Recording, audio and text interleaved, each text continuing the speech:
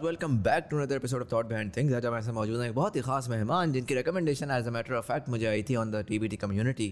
And then when I googled him and I read more about him, I just thought کہ یار یہ conversation تو میں نے کرنی ہی کرنی ہے. He's a professor of physics and the dean of the School of Engineering at Lahore University of Management Sciences, and also is, I don't know the exact title, but I would say he runs the Khwarizmi, is that the right pronunciation? Khwarizmi Science Society of Pakistan. I think one of the biggest science societies in Pakistan. Muhammad Sabi Anwar, sir, thank you so much for being part of the show. Thank you for inviting me. Conversation کو میں تھوڑا سا start کروں گا, just trying to understand a little bit about where were you born and what was early life like for you. So Lahore میں پیدا ہوا, اور جب 5 سال کا تھا تو میرے والد decided to do a PhD. So وہ انگلینڈ چلے گئے, ہم ان کے ساتھ چلے گئے. اسکولنگ وہاں سے شروع ہوئی, تو 1985 میں پھر ہم واپس آئے پاکستان. لاہور ہی کی, لاہور میں ہی سارا بچپن گزرا, یہیں اسکول گئے. یہاں سے 1993 میں میٹرک کیا. 1993 جی. اور اسکولس کون سے تھے؟ اسکول میں نے شروع میں جب واپس انگلینڈ سے پاکستان آئے تو ایک بیکن ہاؤس میں داخل ہوئے, لیکن کچھ مہینے بعد ابو نے ہمارے سوچا کہ یار ہمیں ایک اور اسکول میں جانا ہے. زیادہ انگلش ہو گئے بچے, اور تھوڑا سا کھلا اسکول, ایک وسیع school, Athar crescent model school, right, Shadman میں ہے, اور کافی بڑا اسکول تھا. اس کے اندر اسکول گراؤنڈس تھیں, ایک واقعی فیل آتی تھی ایک اسکول. آج کل تو اسکول وہ ایک گھر کے اندر ایک اسکول بن جاتا ہے, بٹ وہ ایک element of openness and freedom جو تھی وہ آئی تھنک مس ہو جاتی ہے. تو دیٹ واز دیئر. بالکل. جب میں بیکن ہاؤس میں پڑھتا تھا, مجھے ابھی تک یاد ہے, 3 کلاس میں تھے ہم وہاں پہ, تو جب ہم انگلش کے علاوہ کوئی زبان بولتے تھے تو ہمیں فائن ہو جاتا تھا. اچھا. تو یہ میں نے جب اپنے پیرنٹس کو یہ بات کہی کہ, تو وہ بھی بڑے تھوڑے سے حیران ہوئے. وہ میرے خیال میں ایک تحریک بنا کہ یار اسکول بدلنا چاہیے. تو پھر جس نئے اسکول میں ہم گئے, کریسنٹ ماڈل اسکول, وہ دراصل ایک, اس میں اساتذہ بڑے پرانے تھے اور وہ بڑے ایکسپیرینسڈ اساتذہ تھے. اور میرے والد کے جو اساتذہ تھے جب وہ اسکول میں پڑھتے تھے, سینٹرل ماڈل اسکول لاہور کا سب سے قدیم اسکول ہے, central model school lower mall, وہ اساتذہ پھر ریٹائرمنٹ کے بعد کریسنٹ ماڈل میں آ گئے. تو ابو ان کو جانتے تھے, تو پھر مجھے کریسنٹ ماڈل اسکول میں داخل کرایا. ابو کو پسند تھا کہ ہم اردو بولیں. ایک وہاں آپ ہال ویز میں جائیں, قائد اعظم علامہ اقبال کی تصویریں لگی ہوں, ڈبیٹس ہوں, کھیل ہوں, بڑے بڑے گراؤنڈس تھے, سوئمنگ پول تھا. تو ایک واقعی ایک اسکول. تو پھر وہاں سے میں نے میٹرک کیا 93 میں. تو اسکول نے نا شیپ کیا ہماری زندگی کو, اور میرے سب کلاس فیلوز کی زندگی کو. ایسے اساتذہ تھے جو اپنی شخصیت کے اندر وہ ادارہ تھے, اور بچوں کے اندر جو بھی مضمون پڑھاتے اس کا ذوق پیدا کر دیتے تھے نا, اس کی ایک ٹیسٹ پیدا کر دیتے تھے. یہ ہوتا ہے ٹیچر کا کام. تو ہمیں یہ اسکول پسند آ گیا. پھر یہاں سے میٹرک کیا. میٹرک کے بعد میں گورنمنٹ کالج لاہور چلا گیا. وہاں سے میں نے FSc کی 95 میں. اور گورنمنٹ کالج بھی آپ کو پتہ ہے ایک بڑا ایک پرانا اور لیگیسی اسکول ہے. اس کی روایتیں بہت شاندار ہیں, اور پڑھائی خواہ کیسی بھی ہو. FSc کے جو 2 سال ہوتے ہیں نا ہمارے تعلیمی نظام میں, وہ ایک یتیمی کے 2 سال کہتا ہوں, کیونکہ نہ اسکول میں ہوتے ہیں نہ وہ یونیورسٹی میں ہوتے ہیں, اور وہ ایک علیحدہ سے ایک سور تھم کی طرح باہر نکلے ہوئے 2 سال ہمارے ایجوکیشنل سسٹم میں. بہرحال وہاں سے FSc کی, اور FSc میں میرے مارکس بہت اچھے آ گئے. اچھا. تو میں نے لاہور بورڈ میں ٹاپ کیا. اب مسئلہ یہ تھا کہ میرا شوق تھا فزکس کا. رائٹ. میں فزکس پڑھنا چاہتا, فیسینیٹ کرتی تھی مجھے فزکس کی دنیا ہے کیا ہے. تو لیکن یہ بڑا غیر روایتی ایک عمل ہے کہ آپ مارکس بھی اچھے ہوں اور آپ فزکس پڑھ رہے ہوں. یہ 95 کی بات ہے. لیکن پھر کتنی ایسا سوچناک بات ہے نا, آپ نے بولا پوری دنیا میں مارکس اچھے ہوں گے تو فزکس میں ہی جائیں گے آپ. بڑی ایک ایسی فیلڈ ہے. پاکستان میں مارکس اچھے ہوں تو physics would be the least. بالکل. ہم شاید اس نہج تک پہنچ جائیں. تبدیلی آ رہی ہے, ایسا نہیں ہے. آتے ہیں اس پہ آگے. تو پھر وہاں سے پھر میں نے بی ایس سی کرنی شروع کر دی فزکس تو. لیکن اور کہاں سے کی وہ گورنمنٹ کالج سے ہی میں نے شروع کر دی پڑھائی. لیکن میرے جو گھر والے تھے, میرے والد کے دوست احباب اور میرے والد نے بھی, حالانکہ وہ خود فزسسٹ تھے, انہوں نے کہا کہ یار انجینئرنگ کرو. اور میرے خیال میں بہت اچھا فیصلہ تھا, کیونکہ اس وقت ملک میں آپ ایک تو 2 سالہ بی ایس سی تھی اور کوئی حال نہیں تھا کسی بی ایس سی پروگرام کا. انجینئرنگ البتہ خاص طور پہ engineering university U T Lahore جسے کہتے ہیں, ایک نامی گرامی ادارہ ہے. وہاں ایک ماحول ہے پڑھائی کا, وہاں بہترین بچے جاتے ہیں, اساتذہ بھی اچھے جاتے ہیں, ایک پرسٹیج ہے اس کی اور اچھی تعلیم تھی وہاں. تو میں نے انجینئرنگ میں داخلہ لے لیا, سوئچ کر لیا. 4 سال میں وہاں الیکٹریکل انجینئرنگ کی. سن 2000 میں ہم فارغ ہوئے اور وہ بڑا اچھا وقت تھا, اپنی اس کی یادیں ہیں خاص. تو آگے آپ جانا چاہتے ہیں؟ جی بالکل.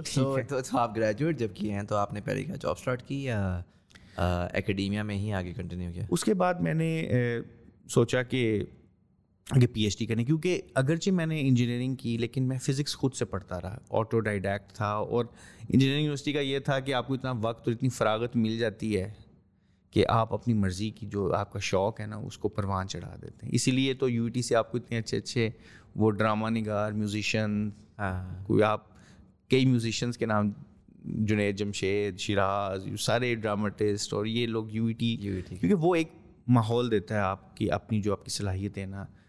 تو میں نے فزکس پڑھنی شروع کی وہاں پہ اور پڑھتا گیا. پھر مجھے فزکس پڑھنے کا مزید شوق تھا. پھر میں نے پی ایچ ڈی کے لیے اپلائی ایک جگہ کیا, آکسفورڈ یونیورسٹی, اور straight out of my B S. ٹھیک ہے. تو اس کی وجہ یہ بنی کہ ایک بڑا مشہور اسکالرشپ ہے جسے ہم کہتے ہیں روڈز اسکالرشپ. تو ایک دن میرے والد صاحب آئے, انہوں نے مجھے کہا یار بیٹا اس کے لیے اپلائی کر دو. میں نے اس کے لیے پھر اپلائی کیا. تو وہ پھر پاکستان سے ایک اسٹوڈنٹ کو ملتا ہے, اس کا ایک بڑا ایک جبر جنگ قسم کا اس کا ایک پروسیس ہے. اور اس میں جنرلی کہا جاتا ہے کہ وہ تو بیوروکریسی اور اس طرح سے جایا جاتا ہے. تو آپ you are not part of the system. بس وہ کسی طرح میں پسند آ گیا. اور وہاں پہ بھی جو پینل تھا اس کے اندر یہی میں چونکہ میں نے یہ برملا اعلان کر دی میں نے فزکس پڑھنے جانا ہے, تو چونکہ اس پینل میں ججز تھے, اس پینل میں بیوروکریٹس تھے, اور وہ کہتے ہیں یار تم انجینئرنگ کر کے فزکس میں کیسے جا سکتے ہو. اتفاق سے وہاں ایک پاکستان کے بڑے مشہور فزسسٹ بیٹھے ہوئے تھے, ان کا نام شوکت حمید خان. صحیح. انہوں نے کہا نہیں یار یہ بچہ اس میں شاید کوئی جوہر ہو چھپا ہوا. اور انہوں نے کہا فزکس اور انجینئرنگ میں کچھ زیادہ فرق نہیں ہے. اچھا اگر میں نے انجینئرنگ کی, میں خود پاکستان میں فزکس نہیں کہیں کر سکا, میں اپنی ہی یونیورسٹی میں فزکس ڈپارٹمنٹ میں داخلہ نہیں لے پاؤں گا.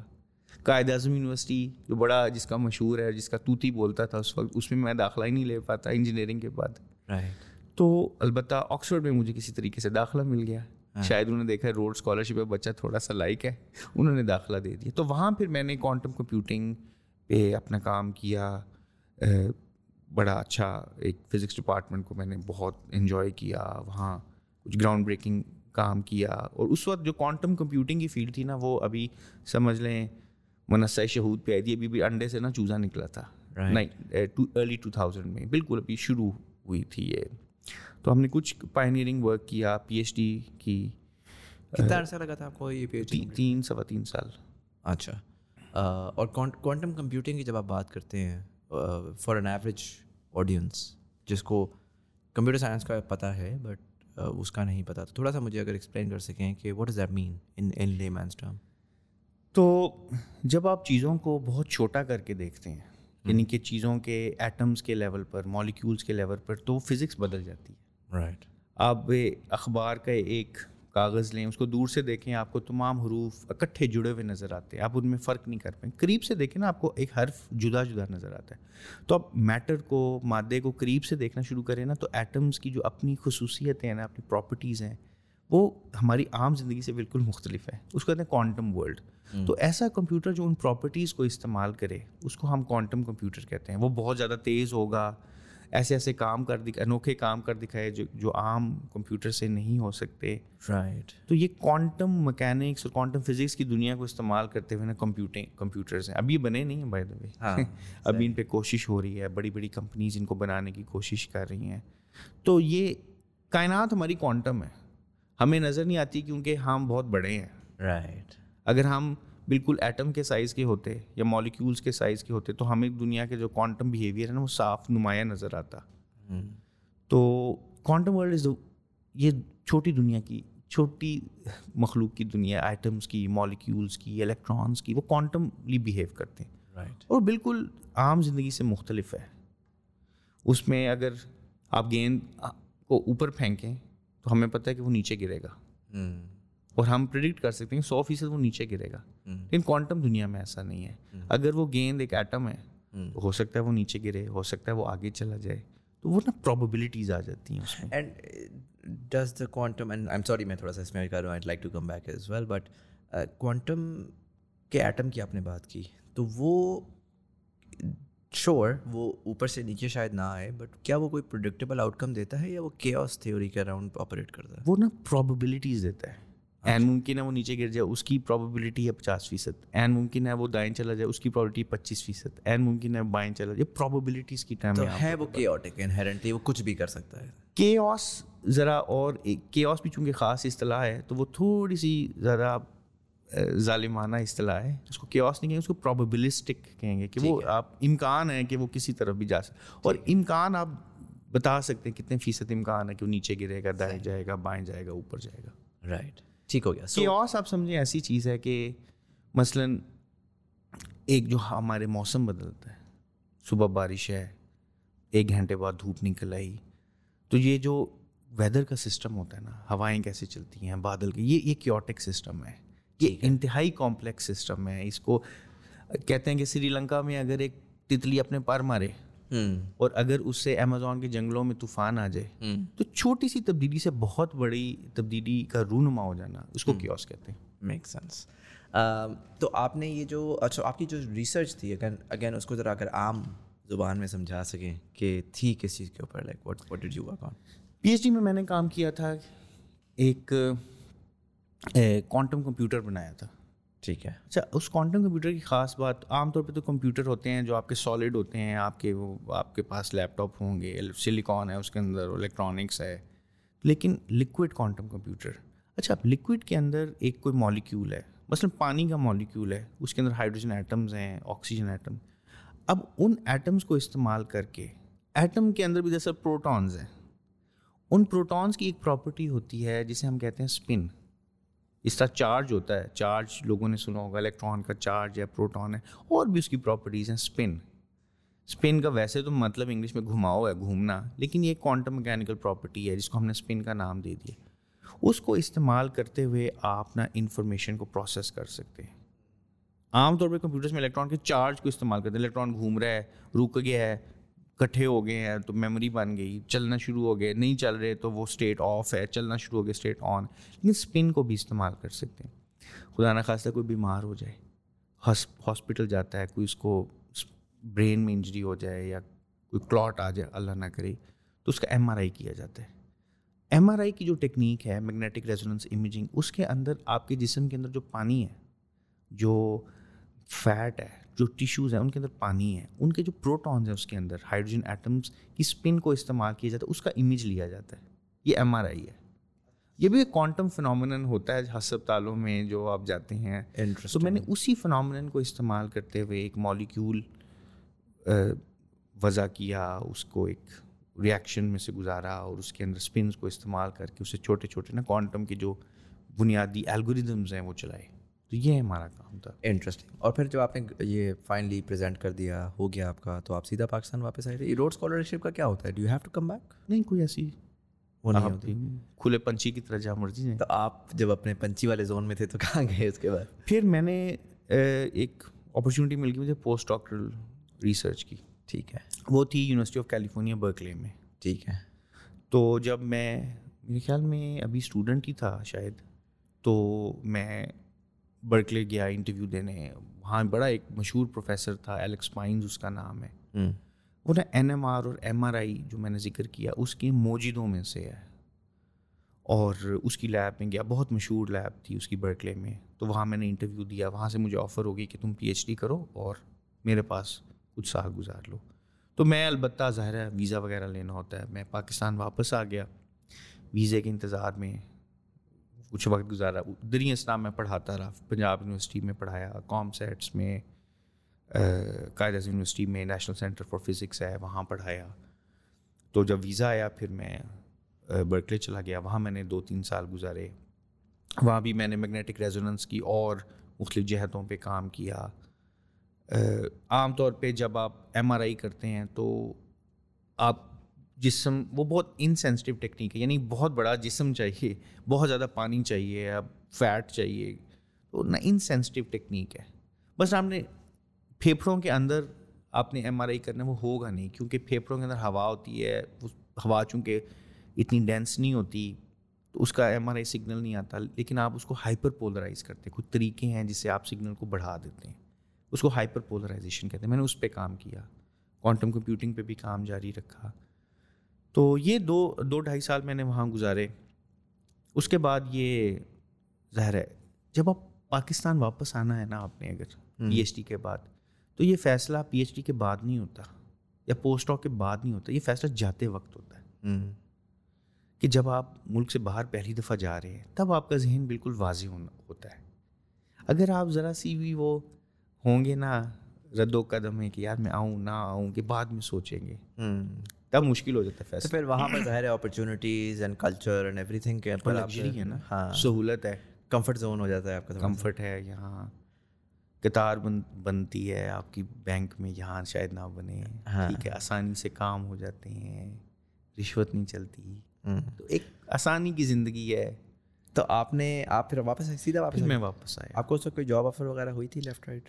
ہاں جی, اس وقت نا جب میں برکلے میں تھا تو یہاں لمس کے اندر, آپ کو پتہ ہے لمس مینجمنٹ سائنسز, ٹھیک ہے, تو یہ ایک بنیادی طور پر ایک مینجمنٹ کی ایک یونیورسٹی تھی, ہیومینٹیز بھی تھی اگرچہ یہاں. لیکن کچھ لوگوں نے مل کے سید بابر علی صاحب کو مطمئن کیا کہ یہاں نا سائنس اینڈ انجینئرنگ ہونی چاہیے, کیونکہ اس کے بغیر ملک کی کایا نہیں پلٹنی. تو کوئی اچھا ادارہ ہونا چاہیے. جس چیز سے میں گزرتا تھا کہ یار فزکس پڑھنی ہے, کیمسٹری پڑھنی ہے, کوئی ملک میں ادارہ ہی نہیں ہے, اس کو بدلنا ہوگا. انوویشن فنڈامنٹل سائنسز کے بغیر مشکل ہے. انجینئرنگ ٹھیک تھی لیکن بیسک سائنسز. تو یہ نا سائنس اینڈ انجینئرنگ کی اس وقت باتیں شروع ہوئیں, اس کی جو منصوبہ سازی ہو رہی تھی. ایک کچھ فیکلٹی ممبرس تھے لمس کے, ان کے ساتھ مل کے کچھ پروجیکٹ ڈائریکٹر تھے, ڈاکٹر خرم آفریدی, وہ اب کورنیل میں پروفیسر ہیں. انہوں نے مل کے اس کا نا ایک منصوبہ بنانا شروع کیا, اس کے ڈیزائنس, کون سی لیبز ہونی چاہیے, کون سے پروگرامز ہونے چاہیے. وہ پھر امریکہ کے دورے پہ نکلے. ہمارا یہ ہوتا ہے نا کہ ہر چیز ہم نے دیکھنی ہے امریکہ میں کیسے ہو رہی ہے, تو وہ اچھا ایک فیصلہ تھا. وہ امریکہ کے دورے پہ نکلے, میرے پاس بھی آئے برکلے میں, ہم نے سیر ویر کرائی ان کو, لیبارٹریز کی. اور تو اس وقت پھر انہوں نے, پھر اس کے نئے ڈین تھے جو لاس اینجلس میں پروفیسر تھے, اسد آبدی, انہوں نے پاکستان آنا تھا, انہوں نے مجھے انٹرویو کے لیے بلایا. میں چھٹیوں پہ پاکستان آیا, میرا یہاں انٹرویو ہوا. پھر مجھے وہاں سے, جب میں وہاں موجود تھا, مجھے آفر ہو گئی. پھر میں سیدھا آسمان سے گرا, کھجور میں اٹکا, ادھر آ گیا. تو 2007 سے میں ادھر. اچھا, تو you are one of the early ones, I mean the earliest as it can get. Science and engineering اس وقت ابھی امکان کے ظلمت خانے سے ابھرا نہیں تھا. اگلے سال 2 سال بعد شروع ہوا, 2008 میں پہلا بیچ آیا, تو میں اس سے پہلے آ گیا. اس کی تھوڑی سی داغ بیل, اس کی بنیاد رکھنے میں حصہ لیا, کون سے کریکولم ہونا چاہیے, لیبس کیسی ہونی چاہیے. تو آپ سمجھے میں پہلا فیکلٹی ممبر تھا یہاں. اگر میں آپ سے پوچھوں, آپ لوگوں نے اس زمانے میں کوئی خواب دیکھا ہوگا کہ سائنس اینڈ انجینئرنگ کا ہم ڈپارٹمنٹ اسٹارٹ کریں گے, ایٹ دا ویری لیسٹ آپ نے بولا کامران آفریدی صاحب, خرم آفریدی صاحب, انہوں نے کوئی خواب دیکھا ہوگا اور انہوں نے سید بابر علی صاحب کو کنونس بھی کیا کہ یہ خواب جو ہے وہ بڑا ایک یوزفل ہو سکتا ہے. ارلی ڈیز میں آپ نے اس خواب کو سن کے اس کو بلیو کیا, آپ امریکہ چھوڑ کر پاکستان آ گئے واپس. 2007 سے لے کے اب تک کیا 15 سال ہو گئے نا. کس طرح ایوالو کیا ہے یہ پورا ڈپارٹمنٹ؟ اصل میں دیکھیں معظم, یہ جو کسی ایک آفر سے خواب جاگتا نہیں ہے کہ انہوں نے مجھے آفر کی اور خواب جاگ گیا اچانک. ایک چھپا ہوا سویا ہوا خواب تھا, وہ جاگ گیا. یہ آپ کو نا گھر سے ملتا ہے کہ خواب آپ گھر سے دیکھنا شروع کرتے ہیں, بچپن سے دیکھنا شروع کرتے ہیں. ٹھیک ہے, آپ اس ملک کے بارے میں سوچتے ہیں, اس کے لوگوں کے بارے میں سوچتے ہیں, تعلیم کے بارے میں سوچتے ہیں, لوگوں کی علمی نشو و نما کے بارے میں سوچتی ہے. تو یہ خواب نا بچپن سے پھلتا پھولتا رہتا ہے. یہ نا کیٹلسٹ کا کام دیتے ہیں. تو وہ کیٹلسٹ کا کام دیا. تو اب 15 سال میں یہ نا واقعی ایک سمجھ لیں عدم سے چیز وجود میں آتی ہے کہ نہ ہونے سے وہ ہونے میں آ گئی. یہ ہماری آنکھوں کے سامنے ہوا. پہلے اس کی تو بلڈنگ بھی نہیں تھی, چھوٹے چھوٹے کمروں میں ہم بیٹھے رہتے تھے اور کام شروع کیا. اب ایک اس کی عمارت ہے, 100 فیکلٹی ممبرز ہیں, ایک وقت میں 1300-1400 اسٹوڈنٹس ہیں, پی ایچ ڈی اسٹوڈنٹس ہیں, ہر سال 20-25 پی ایچ ڈی اسٹوڈنٹس نکلتے ہیں, بچے بہترین جگہوں پہ جاتے ہیں. ہمارے پاس لیبارٹریز ہیں, ایسی باکمال لیبارٹریز ہیں جو پاکستان میں اور کہیں موجود نہیں ہیں. بچے شوق سے کام کرتے ہیں, اور سب سے بڑی چیز آزادی ہے. کوئی اور یونیورسٹی یا سائنس کا اسکول ہمارے ملک میں ایسا نہیں جو یہ آزادی دے فیکلٹی کو, اسٹوڈنٹس کو, سوچ کی آزادی, فکر کی آزادی, کام کرنے کی آزادی. اچھا, جہاں ایجوکیشن کی بھی وہی وقت ہو جتنی ریسرچ کی ہے, اور ٹرانسپیرنسی ہو, سب لوگ برابر ہیں. یہاں کوئی ہیڈ آف ڈپارٹمنٹ یا ڈین بننا نہیں چاہتا بشمول میرے, کیونکہ وہ ایک ذمہ داری ہے. لوگ اپنا کام کرنا چاہتے ہیں, کام میں لطف اٹھاتے ہیں. یہ سب سے بڑی کامیابی ہے. اب ہمارے ملک میں کوئی بچہ یا بچی یا طالب علم فزکس میں ڈگری کرنا چاہے, کیمسٹری پڑھنا چاہے, بایولوجی پڑھنا چاہے, میتھمیٹکس پڑھنا چاہے, کمپیوٹر سائنس انجینئرنگ کرنا چاہے, تو وہ اس کی پہلی میرے خیال میں خواہش لمزانہ ہوتا ہے. اگر میں آپ سے جنرلی پوچھوں, and I am going to move away from this then, but میں I am trying to understand your frame of mind. بڑا آپ نے صحیح بولا کہ جانے سے پہلے بندہ یہ مائنڈ بناتا ہے, اور سچی بات ہے. میں خود آج کل جو ہے وہ جب سے ملک کے حالات تھوڑے سے اپ اینڈ ڈاؤن ہوئے ہیں, تو آئی ایم تھنکنگ کہ یار do I see a future in Pakistan. Maybe ہم 6 بہن بھائی ہیں, 5 باہر ہیں, میں سب سے چھوٹا ہوں. میں پاکستان میں لڑ کے رکا کہ میں نے پاکستان میں کچھ کرنا ہے. آج میں سوچتا ہوں کہ یار شاید مجھے اپنی کیپیبلٹیز کو ایلس ویئر میں بہتر طریقے سے ان کو نرش کر سکتا ہوں. جب آپ ظاہر ہے کہ, اور ایک پیشنیٹ آدمی جب خاص کر ہوتا ہے نا, تو وہ بہت زیادہ امپیکٹ ڈریون ہوتا ہے. اس کو اس سے غرض نہیں ہوتا کہ پیسہ کہاں پہ زیادہ مل رہا ہے, اس کو اس سے غرض نہیں ہوتا کہ سکون کہاں پہ زیادہ ہے. پرابلی اس کو اس سے غرض ہوتا ہے کہ یار میری ادھر ایک صلاحیت ہے, میں اس کو میکسیمم اور کس طرح تراش سکتا ہوں اپنی کیپیبلٹی کو. تو ظاہر ہے جب آپ I mean U C Berkeley is not something جو کہ چھوڑنا آسان نہیں ہے. اس کے بعد آئی ایم شیور وہاں پر آپ کو اپرچونیٹیز اور بھی جو مل رہی ہوں گی. You could have gone to some of the most cutting edge places in the world, but to actually leave that and come back to Pakistan probably with a vision. ایک سیلف اویئرنیس اور ایک سیلف ایکچولائزیشن کا تقاضا ہوتا ہے کہ یار ہاں میں جو اپنا کر رہا ہوں اس کی کوئی امپیکٹ ہے, اور ایسا امپیکٹ ہے کہ ورلڈ کلاس امپیکٹ ہے پوٹینشلی. آپ کو لگتا ہے کہ آج you have zero regrets of coming back to Pakistan and taking this position, and the work that you done over the last 15 years has been as good as any work you would have done when you were there? مجھے 1% بھی کسی قسم کی مایوسی نہیں ہے, کوئی regret نہیں ہے مجھے, بالکل مطمئن ہوں میں. دیکھیں, اگر میں نے دیکھنا امپیکٹ, پہلا آپ کا سوال کا ایک جزو یہ تھا کہ کیا میں وہ کام میں نے کیا جو میں باہر رہ کے کر سکتا تھا. اگر میں اپنی ریسرچ کی بات کروں, اپنے کیریئر کی بات کروں, تو نہیں, کیونکہ یہاں حالات مختلف ہیں, یہاں ریسورسز مختلف ہیں, یہاں انفراسٹرکچر نہیں ہے. میں کام کرتا تھا لیکوڈ ہیلیم کو استعمال کرتا تھا. یہاں میں سوچوں بھی تو لیکوڈ ہیلیم میں نہیں حاصل کر پاؤں گا. تو کیا میں اسی زون میں رہوں کہ میں نے لیکوڈ ہیلیم کے ساتھ ہی کام کرنا ہے؟ میں نائٹروجن کے ساتھ کام کروں گا, ہوا کے ساتھ کام کروں گا. تو یہاں اب جب آپ نئے ماحول میں آتے ہیں تو آپ کو اس کے تقاضوں کے مطابق اپنے آپ کو ڈھالنا پڑتا ہے. اگر آپ کی تعلیم اچھی ہو, مضبوط ہو, تو آپ اپنے آپ کو ڈھال لیتے ہیں, ریکنفیگر کر لیتے ہیں. اچھی تعلیم آپ کو ریکنفیگریبلٹی سکھاتی ہے. آپ کو وہ نہیں سکھاتی کہ آپ اسی پہ جمے رہیں یا ڈٹے رہیں یا ڈھیٹ بن کے آپ جس چیز کو آپ نے سیکھ لیا اسے ہٹیں نا. ریکنفیگریبلٹی بڑی ضروری ہے. سائنس اسی طرح ڈیولپ کی ہے. سی وی رامن ایک نوبل laureate تھا, انڈین تھا, وہ بنگلور میں اس نے اپنا نوبل پرائز وننگ کام کیا. کوئی اس کے پاس فیسلٹیز نہیں تھی جو امریکہ میں موجود ہوں. بنگلور میں رہ کے اس نے سورج کی شعاؤں کو اس کے ساتھ اسپیکٹروگرافی کی اور پرزم بنایا اور رامن ایفیکٹ دیکھا لوکل ریسورسز کے ساتھ. ہاں میں نے وہ کام تو نہیں کیا جو میں باہر رہ کے کر سکتا تھا, لیکن امپیکٹ لوگوں کی زندگی اگر کوئی بدلی جا سکتی ہیں, طلباء کی, شاگردوں کی, اپنے فیکلٹی کولیگز کی. خوارزمی سائنس سوسائٹی کے تحت ہم ہزاروں بلکہ لاکھوں لوگوں کی زندگیوں کو ٹچ کرتے ہیں. امپیکٹ ہے. ہم نے نوبل پرائز نہیں جیتنا, ہمارے اسٹوڈنٹس بھی شاید ہیں, ان کے اسٹوڈنٹس شاید جیتے. جن لوگوں کو ہم ایکسائٹ کر پا رہے ہیں وہ شاید آگے بڑھ سکے. تو اصل میں مطمئن آپ کب ہوتے ہیں؟ جب خیر الناس من ینفع الناس, جب آپ کے کام سے دوسروں کو فائدہ ہو. اپنی ہے وہ مثال جیسے کوئی درخت, اپنی ہے وہ مثال جیسے کوئی درخت اوروں کو چھاؤں بخش کر خود دھوپ میں جلے.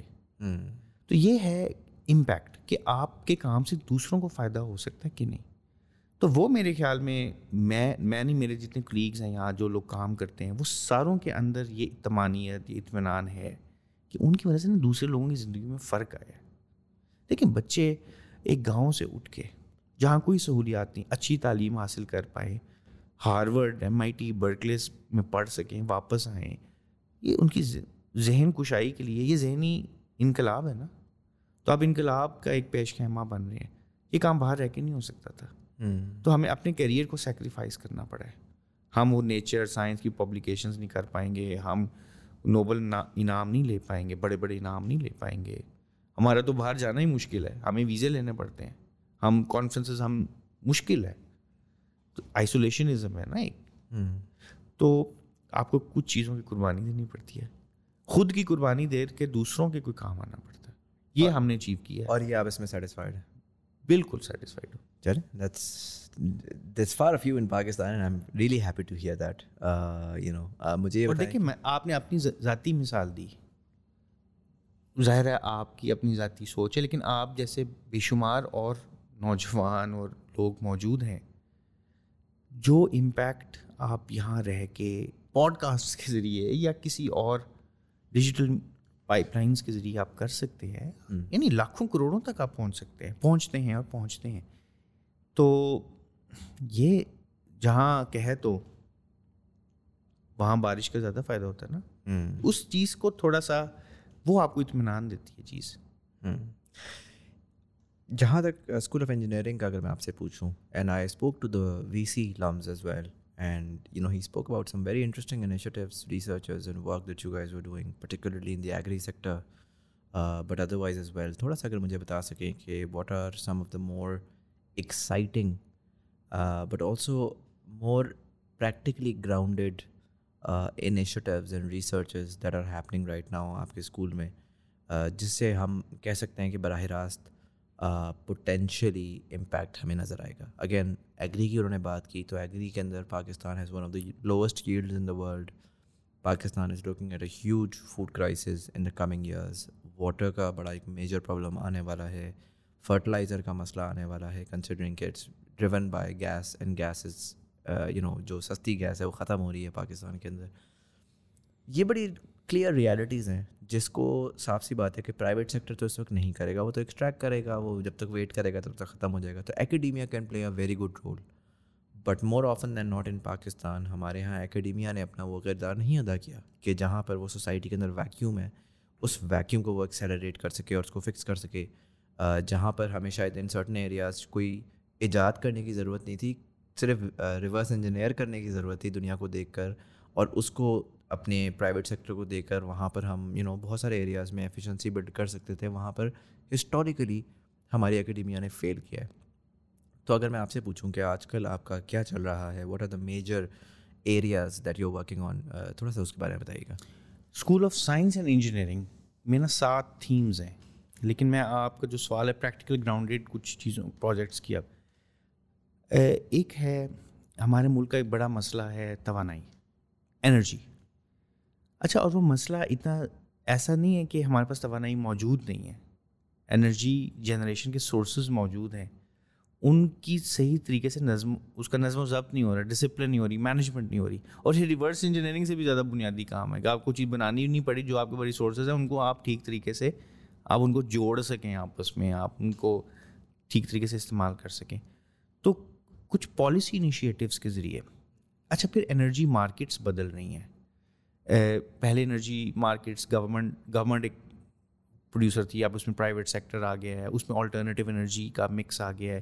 اس ساری چیز کو کنٹرول کرنا, پھر ڈومیسٹک اور انڈسٹریل یوزیج کی انفارمیشن نہیں ہمارے پاس, تو اس ساری چیز کو نا ایک لڑی میں پرونا, دیٹس ویری امپورٹنٹ. تو وہ ہمارے اسکول کے اندر ہماری فیکلٹی نے لمز انرجی انسٹیٹیوٹ کے ساتھ مل کے, جو ہمارا ایک حصہ ہے, ایک نہ پورا ایک پلان وضع کیا ہے, اور اس کے نتیجے میں انرجی ایفیشنسی آئی ہے. ہم انرجی کے ہمارے استعمال کے رجحانات کے ہیں ان کو ناپا گیا ہے, اور یہ اندازہ ہے کہ ہر سال ہم نے ہمارے ملک کا $1 ارب کا زر مبادلہ بچایا ہے, اور اگلے 10 سال تک بچاتے رہیں گے. اس کے علاوہ آپ لاہور میں آئے, آپ نے پہلے مجھ سے گفتگو میں اسموگ کا ذکر کیا, تو یہ جو ٹرانسپورٹیشن ہے ہماری, یہ ایک بڑا ایک المیہ ہے, ایک بڑا میجر کاز ہے پولوشن کا, اسموگ کا. دیگر عوامل بھی ہیں لیکن یہ بھی ایک بڑا اہم کاز ہے. تو آلٹرنیٹیو انرجی سورسز اور الیکٹرک وہیکلس کا استعمال بڑا ضروری ہے, خواہ وہ بسز ہوں, خواہ وہ چھوٹے 3 ویلر رکشے ہوں, خواہ وہ موٹر سائیکل ہوں, خواہ گاڑیاں ہوں. تو ان کے استعمال کی ایک پوری پالیسی وضع کی ہے, اور بیرونی صنعتوں کے ساتھ مل کے یہاں رکشے بنائے گئے ہیں, کچھ الیکٹرک وہیکلز بنی ہیں, سواپبل بیٹری اسٹیشن بنائے گئے ہیں. تو یہ بڑا امپورٹنٹ ایک ملک کی پہلی جو الیکٹرک وہیکل پالیسی ہے وہ یہاں تخلیق ہوئی. تو انرجی کے سیکٹر میں یہ بڑا ایک اہم کام ہے. پھر پانی, ہماری 70% بیماریاں ہمارے ملک میں آلودہ پانی پینے کی وجہ سے. ایسا پانی جو دیکھنے میں تو صاف ہے لیکن وہ اب کوالٹی سٹینڈرڈز پہ پورا نہیں اترتا. اس پانی کی صفائی کے لیے عام طور پر ایک ٹیکنیک استعمال ہوتی ہے دنیا بھر میں, جسے ریورس آسموسس کہتے ہیں. آر او پلانٹ آپ نے سنا ہوگا. اب آر او پلانٹ کا مسئلہ اور المیہ یہ ہے کہ اس کے نتیجے میں بائی پروڈکٹ بھی بنتا ہے. ایسا پانی جس میں نمک کی مقدار بہت زیادہ ہو جاتی ہے, منرلز کی, برائن جس طرح سی واٹر ہے, تو وہ اس کا ایک بائی پروڈکٹ ہے. تو ایک اور آلٹرنیٹیو آپ کے پاس ٹیکنیکس ہونی چاہیے پانی کو صاف کرنے کی. ہماری فیکلٹی اس پہ کام کر رہی ہے, سیپریشن کہ بھی آپ نے کیسے ڈیکنٹامینیٹ کرنا ہے پانی کو. پھر ہمارا ملک اس وقت دنیا میں پانی کی سب سے بڑی گزرگاہ ہے. گلیشیئر سے لے کے بحر عرب تک پانی کا جو بہاؤ ہے, گلیشیئر سے نکلتا ہوا دریاؤں میں اور پھر ندیوں میں, نہروں میں جاتا ہے. تو اس کی مینجمنٹ کیسے ہوگی؟ بہت کمپلیکس پرابلم ہے. مصر اور پاکستان یہ 2 بڑے دنیا کے سب سے بڑے نہری نظام ہیں. ان کی مینجمنٹ کے پھر پانی آپ نے کسان کو کس وقت دینا ہے؟ ہمارے ملک کے بعض حصوں میں مسئلہ اوور ایریگیشن کا ہے کہ پانی ضرورت سے زیادہ دے دیا گیا ہے. کنٹرول کیسے کرنا ہے؟ پھر جھگڑے, یا اتنے جھگڑے ہوتے ہیں کسانوں کے, وہ بات گولی تک جاتی ہے. اس کو کیسے آپ نے ثالثی کا کام کرنا ہے, وہ ذرا ٹیکنالوجی کے ذریعے ہوگا. پھر کھیتوں, پھر ہمارے جو جنگلات ہیں, جنگلوں میں آگ لگتی ہے, اس کو کیسے آپ ناپ سکتے ہیں, اس کی کیسی پریڈکشن کر سکتے ہیں, کہاں آگ لگنی ہے. ہماری جو زراعت ہے اس کو کیسے کم قیمت بنایا جا سکتا ہے, کہ پانی کم استعمال کرے, کھاد کم استعمال کرے, ریجنریٹیو ایگریکلچر جس کو کہتے ہیں. تو یہ بہت سے پہلوؤں پہ کام ہو رہا ہے. پھر نئی ویکسینز, وہ ہیپاٹائٹس سی کی ویکسینز کا بنیادی کام یہاں ہو رہا ہے. تو بڑا, پھر گورننس, آپ کا جو عدالتی نظام ہے, ہاں عدالتی نظام تو آپ کا بالکل بکھرا ہوا ٹوٹا ہوا نظام ہے. کسی کو انصاف نہیں ملتا, چھوٹے بڑے کو کسی کو بھی انصاف نہیں ملتا. لیکن اس نظام کو کسی طریقے سے آپ نے قابو میں لانا ہے, اس کو ڈیجیٹائز کرنا ہے, اس کو ٹرانسپیرنٹ بنانا ہے. تو اس پہ کام ہو رہا ہے. ای جوڈیشری پہ کام ہو رہا ہے. ہمارے پاس ایک ٹیکنالوجی فار پیپلز انیشیٹو ہے. پھر لاہور شہر جو ایک بے ہنگم انداز میں بڑھتا جا رہا ہے, 1.5 کروڑ اس کی آبادی ہو گئی ہے. یہاں ٹرانسپورٹ کیسے, ہم نے ہلنا جلنا کیسے ہے؟ اس وقت ہماری لاہور کی 10% آبادی پبلک بس اسٹاپ سے 10 منٹ کے پیدل چلنے کی دوری پہ موجود ہے, لیکن استعمال نہیں کر پاتے اس کو. ٹھیک ہے, تو اگر آپ 15-20 منٹ کی مسافت پہ بس اسٹیشن دیکھیں تو وہ 25-30% آبادی لاہور کی رہتی ہے, لیکن پبلک ٹرانسپورٹ استعمال نہیں ہو رہی. تو آپ نے پہلے اس کو ماپنا ہے, ڈیٹا حاصل کرنا ہے. اس کے لیے نا ٹیکنالوجی کا استعمال کرنا ہے, سرویلنس کرنی ہے, جیوگرافک انفارمیشن سسٹمز کو یوز کرنا ہے, موبائل سینسرز کو استعمال کرنا ہے. وہ موبائل سینسرز یہاں بنتے ہیں. پھر جتنا بڑا ڈیٹا آ گیا اس کی بنیاد پہ آپ نے کوئی فیصلہ سازی کرنی ہے. ڈیٹا کو آپ کو پرون بھی کرنا پڑتا ہے اس کو. تو یہ ڈیٹا ڈریون پالیسی میکنگ پہ یہاں کام ہو رہا ہے, اربن موبلٹی پہ کام ہو رہا ہے. پھر آپ نے کوڑا اپنا کیسا تلف کرنا ہے. تو یہ وہ پریکٹیکل موضوعات ہیں جن پہ کام یہاں ہو رہا ہے. لیکن اس کے علاوہ مزمل کچھ کام ایسے ضرور ہونے چاہیے جن کا کوئی پریکٹیکل فائدہ نظر نہ آئے. ہمارے school of science and engineering میں ایسے بھی کچھ کام ہے, مثلا میرا کام ہے یا میرے اور کلیگس کا کام ہے, تھیوریٹیکل کام ہے یا ایکسپیریمنٹس کا کام ہے, جو صرف ہمارے جو انسانوں کے اندر جو حص ہے نا, تجسس کی, کیوریوسٹی کی, یا جاننے کی, وہ بھی بہت ضروری ہے. کیونکہ آپ کا پورا ایک بیلنس ہونا چاہیے ایک ملک کے اندر, ایک اکیڈیمیا کے اندر. وہ بیلنس بڑا ضروری ہے. اگر یہ کیوریوسٹی نہ ہو تو آپ کے کسی ڈپارٹمنٹ میں, جس طرح پرویز مشرف صاحب نے کہا تھا فلاسفی ڈپارٹمنٹ بند کر دو, کوئی فلاسفی نہ ہو, کوئی ہیومینٹیز نہ ہو, کوئی آرٹس نہ ہو, کوئی اینتھروپولوجی نہ ہو, کوئی ریلیجیس اسٹڈیز نہ ہو, تو یہ ساری چیزیں بھی بڑی ضروری. تو سائنس اینڈ انجینئرنگ میں بھی اس طرح کے کام ضرور ہوتے ہیں کہ جو بالکل بلیک ہول کے پاس, کسی نے نہ بلیک ہول کے پاس جانا ہے نہ دیکھنا ہے کہ بلیک ہول کے پاس کیا ہے, لیکن اس کو اسٹڈی کرنا, کوانٹم گریوٹی بھائی کیا چیز ہوتی ہے, میتھمیٹیکل پروف کیا ہوتا ہے, کنجیکچرز ہیں ان کو پروف کیا جاتا ہے. تو اس طرح کا بھی بے شمار کام یہاں ہو رہا ہے. انٹرسٹنگ. ایک اس میں because I want to move on from LUMS also, I know that you running the society and وہاں پہ بڑا ایکسائٹنگ کام کر رہے ہیں آپ. میں جو آپ کو کہا نا ریورس انجینئرنگ کا, اس کا خاص کر مقصد مینشن کرنے کا یہ تھا, 2 ریزنس تھے. ایک تو جنرلی یہ پاکستان میں انجینئرس کی بات کی جاتی ہے اور انجینئرنگ کی بات کی جاتی ہے, تو آپ کے ٹائم پہ تو آپ نے بڑا انٹرسٹنگ بولا کہ فزکس میں کر رہا تھا, لیکن میرے والد صاحب نے کہا کہ انجینئرنگ کرو بیکاز اس کا سیمنگلی اسکوپ ہے, یا اسکوپ کا word generally is thrown around very much. آج اگر میں انجینئرنگ کو دیکھوں, فار موسٹ پارٹ لمس تو خیر ایک sort of centre of excellence ہے, تو یہاں کا بچہ جو ہے وہ اپنے جو اپرچونیٹی خود بنا لیتا ہے کہ اس نے کیسے نکالنی ہے. But for most part even U E T کے انجینئرنگ گریجویٹس جو نکلتے ہیں, ان کو کوئی ایسا سمجھ نہیں آتی کہ ہم نے کرنا کیا ہے ریئل ورلڈ میں جا کر.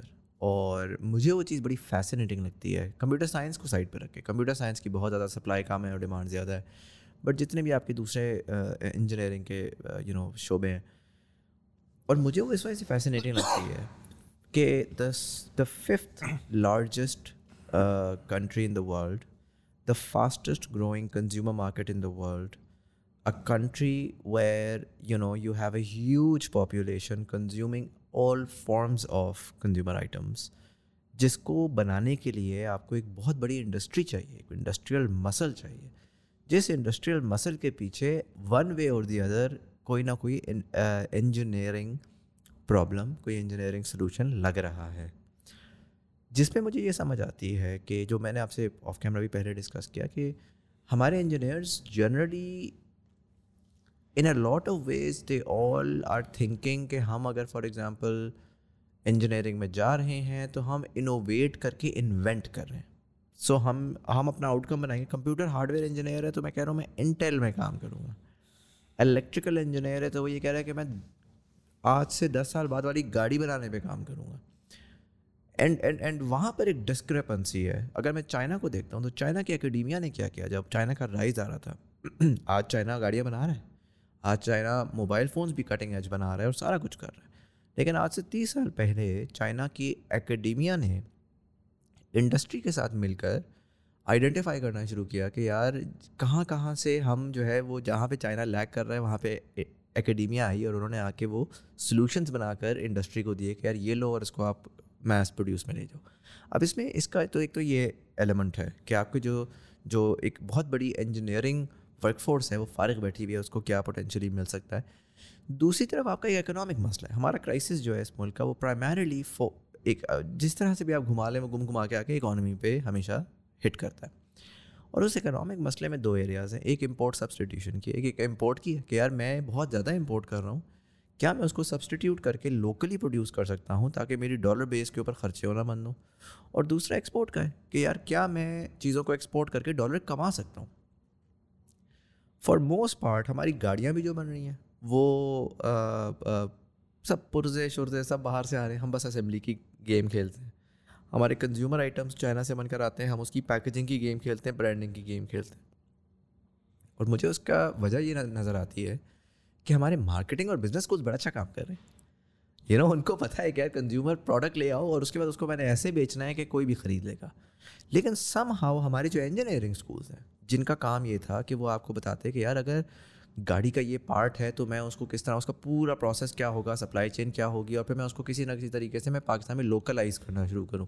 ہم ایکسپیکٹ کرتے ہیں کہ ہمارا بزنس مین یہ کام کرے گا, ہمارا بزنس مین آئے گا, بٹ یہ تو انڈسٹریل پروسیسز ہیں, these are hard sciences and those hard sciences need to be implementable. شون کہ یار یہ پروسیس اس طرح ہے. ایکڈیمیا آئے گی اور آ کے وہ پلگ کرے گی difference vacuum and then the industry will take it forward. سو اس کانٹیکسٹ کے اندر ڈو یو تھنک کہ کوئی کام ہو رہا ہے جہاں پر انڈسٹری کے ساتھ مل کے یا ایون اپنے اسکول آف جو آپ کا بزنس ہے اس کے ساتھ مل کے آئیڈینٹیفائی کیا جائے کہ یار ایکس اماؤنٹ آف سال کا یہ پروڈکٹ ہمارے یہاں امپورٹ ہو رہا ہے, ہم اس کو اگر یعنی کہ کچھ چیزیں تو ایسی نا اتنی تھوڑی مقدار میں کہ اس کی اکانومی آف اسکیل ہی نہیں بن رہی, بٹ کچھ چیزیں آپ کو نظر آ رہا ہے یار یہ اکانومی آف اسکیل پہ آ رہی ہے, اس پرائز پہ آ رہی ہے, اگر میں اس کو یہاں پروڈیوس کرنا شروع کر دوں تو میں تو اس کی جو ہے نا یہ 30% 40% پرائز کو ریڈیوس کر سکتا ہوں, جو ایجنٹ کی فیس ہے, ٹرانسپورٹیشن کی فیس ہے, سو آن اینڈ سو فورتھ. وہاں پر ابھی تک آپ کو کوئی رجحان ہوتا ہوا نظر آیا ہے؟ دیکھیں میں نا بڑا نا امید رکھنے والا بندہ ہوں, اور میں اپنے ملک کے اپنی اکیڈیمیا کے تھوڑا سا 15-20 سال کے ماضی کو بھی تھوڑا سا دیکھنے کی کوشش کرتا ہوں. یہ رجحان بڑھ رہا ہے. ہماری انجینئرنگ یونیورسٹیز کا 1-2 پرابلمس ہیں, اگر ہم ان کو سالو کر لینا یہ رجحان مزید تقویت پا سکتا ہے. سب سے پہلی چیز یہ ہے کہ انجینئرنگ یونیورسٹی کو تھوڑا سا نا آزاد کرنے کی ضرورت ہے. ان کے اندر تھوڑی سی نا آزادی, حریت, سوچ کی لانے کی ضرورت ہے. ابھی ہوتا کیا ہے کہ پاکستان انجینئرنگ کونسل جو انجینئرنگ کو ریگولیٹ کرتی ہے نا, وہ کچھ اوور ریگولیٹ کر رہی ہے. وہ خود یونیورسٹی کا روپ دھار لیتی ہے اور تمام انجینئرنگ پروگرامز اس کو کمپلائی کرنے کی کوشش کرتے ہیں. اچھا, اور پھر انجینئرنگ کی تعلیم امتحان لینے دینے تک محدود ہے کہ بھی آپ نے امتحان دینا ہے, صحیح امتحان دینا ہے, مناسب سوال ہونے چاہیے. اس کے اندر اس جو مولڈ سے باہر نکلنے کی نا سکھایا نہیں جاتا, کیونکہ بچوں کو آزاد نہیں کیا جاتا ہے, فیکلٹی کو بھی آزاد نہیں کیا جاتا ہے. تھوڑی سی نا یہ اگر آزادی ڈال دیں کہ بھئی آپ نئے پروجیکٹس پہ کام کریں. ایک ایسا پروسیس ہونا چاہیے کہ جو 4 سال میں بچے ایک ہی کورس پڑھے, جو بالکل گاڑی کی آپ نے ذکر کی, اس کے مٹیریل سے لے کے اس کی ایروڈینامکس, اس کی فلوئڈ مکینکس, اس کی کمبشن, اس کا پورا ڈیزائن تک, اس کی پھر سیمولیشن تک, وہ پورا 4 سال میں نا وہ ایک ٹیم پروجیکٹ, ایک لانگیٹیوڈنل پروجیکٹ جسے کہتے ہیں, وہ کرنے کی صلاحیت رکھیں. تو تھوڑا سا نا لبریٹ کرنے کی ضرورت ہے ہمارے کریکولم کو. بعض اوقات نا پروسیسز بنتے ہیں اوسط یا لو لیول کی گولز کو اچیو کرنے کے لیے کہ تمام لوگ ایک جیسے ہو جائیں, سنگل کریکولم ہو جائے, تمام لوگ ایک جیسے ہو جائیں. لیکن جہاں آپ نے انوویشن کرنی ہے, جہاں آپ نے کوئی چیزیں بنانی ہے, امپورٹس کو سبسٹیٹیوٹ کرنا ہے, تو اس پروسیس کو نا تھوڑا سا ہلانا پڑتا ہے. جب ادارے بنتے ہیں, کوئی نیا کام ہوتا ہے نا, پروسیسز کو نا تھوڑا سا خاموش کرنا پڑتا ہے. ہندوستان میں ایسے ہوا.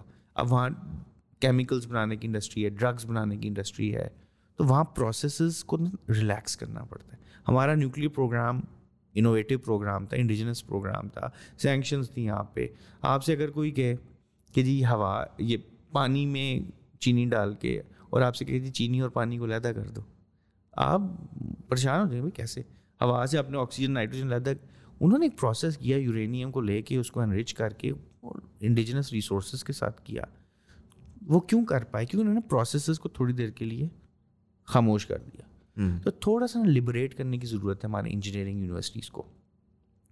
دوسری چیز ضرورت ہے کہ بعض اوقات نا آپ کو جو ٹاپ لیڈرشپ ہے, تو سیاست نے ہمارا, سیاسی بیان بازی نے نا ہمارا بالکل بیانیہ ملک کا بدل دیا. ہماری جو ٹاپ لیڈرشپ ہے نا, اس کی طرف سے آپ کے مشن اسٹیٹمنٹس ہونے چاہیے. جب امریکی پہلی دفعہ چاند پہ گئے تو کینیڈی کی طرف سے مشن اسٹیٹمنٹس آتے ہیں کہ بھئی ہم نے امریکی پہلا انسان ہونا چاہیے جو چاند کی سطح پہ قدم رکھے. وہاں سے چیز نا اٹھتی ہے. تو ایسے مشن اسٹیٹمنٹس ہونے چاہیے. ہم نے اپنی گاڑی بنانی ہے, ہم نے اپنا انجن بنانا ہے. اگر ملیشیا پروٹون بنا سکتا ہے تو ہم کیوں نہیں. ہمارا ایک نیشنل گول ہونا چاہیے بھی تمام یونیورسٹیز مل کے بھی انجن بناؤ, گاڑی بناؤ. مطلب آپ اگر مجھے سمجھ نہیں آتی نا, بڑی آپ نے پرٹیننٹ بات کی. آپ کا ملک جہاز بنا سکتا ہے, گاڑی کیوں نہیں بنا سکتا؟ کیونکہ انجن نہیں بنا سکتے نا. انجن بناؤ. انجن بنانا کوئی مشکل نہیں ہے, اس میں مٹیریلز ہے, ہائی اسٹرینتھ مٹیریلز ہے, high pressure, high temperature. Engine بنے گا تو آگے بنے گی نا چیز, گاڑی بنے گی. اگر آپ نے جہاز بھی بنا لیا, انجن آپ کا اپنا نہیں ہے تو وہ آپ کا کوئی فائدہ نہیں ہے. تو انجن بناؤ. اس طرح کی بنیادی اور گورنمنٹ کا کام کیا ہے. دیکھو انڈسٹری یونیورسٹی لیزون کی آپ نے اشارہ دیا, اصل میں نا ہمارے ملک میں انڈسٹری ہے ہی نہیں, انڈسٹریل بیس ہے ہی نہیں, موجود ہی نہیں. فزکس ہے, کون سی فزکس کی انڈسٹری ہمارے ملک میں؟ صفر. بایولوجی کی ہارڈلی کوئی انڈسٹری ہے. فارماسیوٹیکل انڈسٹری کوئی انڈسٹری تو نہیں ہے, وہ تو آؤٹ سورس پیکیجنگ ہے. تو میں ابھی recently I was talking to someone, they said 95% of all of our and these are hard core made in Pakistan pharmaceuticals. اس نے کہا جی 95% ہمارے پاس باہر آتا ہے, ہمارے پاس وہ مشینیں ان کو مکس کر کے صرف اور صرف پیکیج کرتی ہیں, اور وہ لکھا میڈ ان پاکستان ہے. آپ کو لگ رہا ہے یہ دوائی یہیں پہ بنی ہے. وہ ایکٹیو انگریڈینٹس امپورٹ ہوتے ہیں. ٹھیک, کسی فارما انڈسٹری کا یہاں R&D کو اسٹرانگ ونگ ہی نہیں ہے. تو انڈسٹری یونیورسٹی لیزون کو چھوڑ کے اب ہمارا اگلا یہ گول ہونا چاہیے کہ ہماری ایکیڈیمکس جو اسٹوڈنٹس نکلے, they will create the industry. We will not liaise with the industry because the industry doesn't exist. They have to create the industry. ان کے اندر نا وہ چٹس وہ ان کے اندر شرارہ ان کو جگانا پڑے گا, یار تم نے بنانا ہے. And it's become easy. Do it yourself movement ہے. Students can work on entrepreneurship. They can create their own things and they can reverse engineer. اور ضرورت ایجاد کی ماں, اور یہ ہو رہا ہے ہمارے ملک میں. یہ تھوڑا سا میں آپ کو بتا دوں, اتنی مجھے اندھیرا ظلمت نظر نہیں آتا. یہ آپ کو اگر میں کہوں کہ یہ ہو رہا ہے, آپ کئی 10 سال پہلے بھی ہو رہا تھا. What I'm trying to understand is, has the rate of change increased? It has definitely increased. اب ہمارے یونیورسٹیز کے اندر انکیوبیشن سینٹرز ہیں, انٹرپرینورشپ کے پروگرامز ہیں, مینجمنٹ ٹیکنالوجی کے پروگرامز ہیں. وہ انگرین ہو گئے ہمارے سلیبائی کے اندر, نصاب کے اندر. کمرشلائزیشن کے ڈپارٹمنٹس بن گئے. Increasingly you can find students coming out with products. مثال کے طور پہ میں کل پرسوں دیکھ رہا تھا اسلام آباد میں کمپیوٹر ویژن بیسڈ جناب ٹریفک انالیسس کا. بالکل, that he is been on the show as well. وہ نسٹ کا اسٹوڈنٹ ہے, سیکنڈ ایئر اسٹوڈنٹ ہے. اسٹوڈنٹس کہہ رہے ہیں نا, یہ outside there academic barriers ہیں. وہ کوئی ہیڈ آف ڈپارٹمنٹ نہیں, کوئی وہ اکیلا اسٹوڈنٹ ہوگا, اپنے ساتھ اس کے دوست ہوں گے. مولڈ سے باہر نکلنے کی بات ہے. وہ کہہ رہا ہے جی میں جو ہے وہ میں نے اپنے HOD سے بات کی, میں دوسرے اسکول کی کلاسز میں آ کے بیٹھنا شروع ہو گیا. کبھی کسی اسٹوڈنٹ نے سوچا بھی نہیں تھا کہ میں ایسے بھی کر سکتا ہوں. اس نے کہا, اور HOD نے کہا ٹھیک ہے اگر تم بیٹھے. اس نے 10 چیزیں سیکھی اور اس نے بیٹھ کے پوری پروڈکٹ بنا لی. اب ہمارے ایک PhD اسٹوڈنٹ نکلا ہے, ڈاکٹر عباس ان کا نام ہے. انہوں نے ایک کمپنی بنائی ہے موو ان ویلز.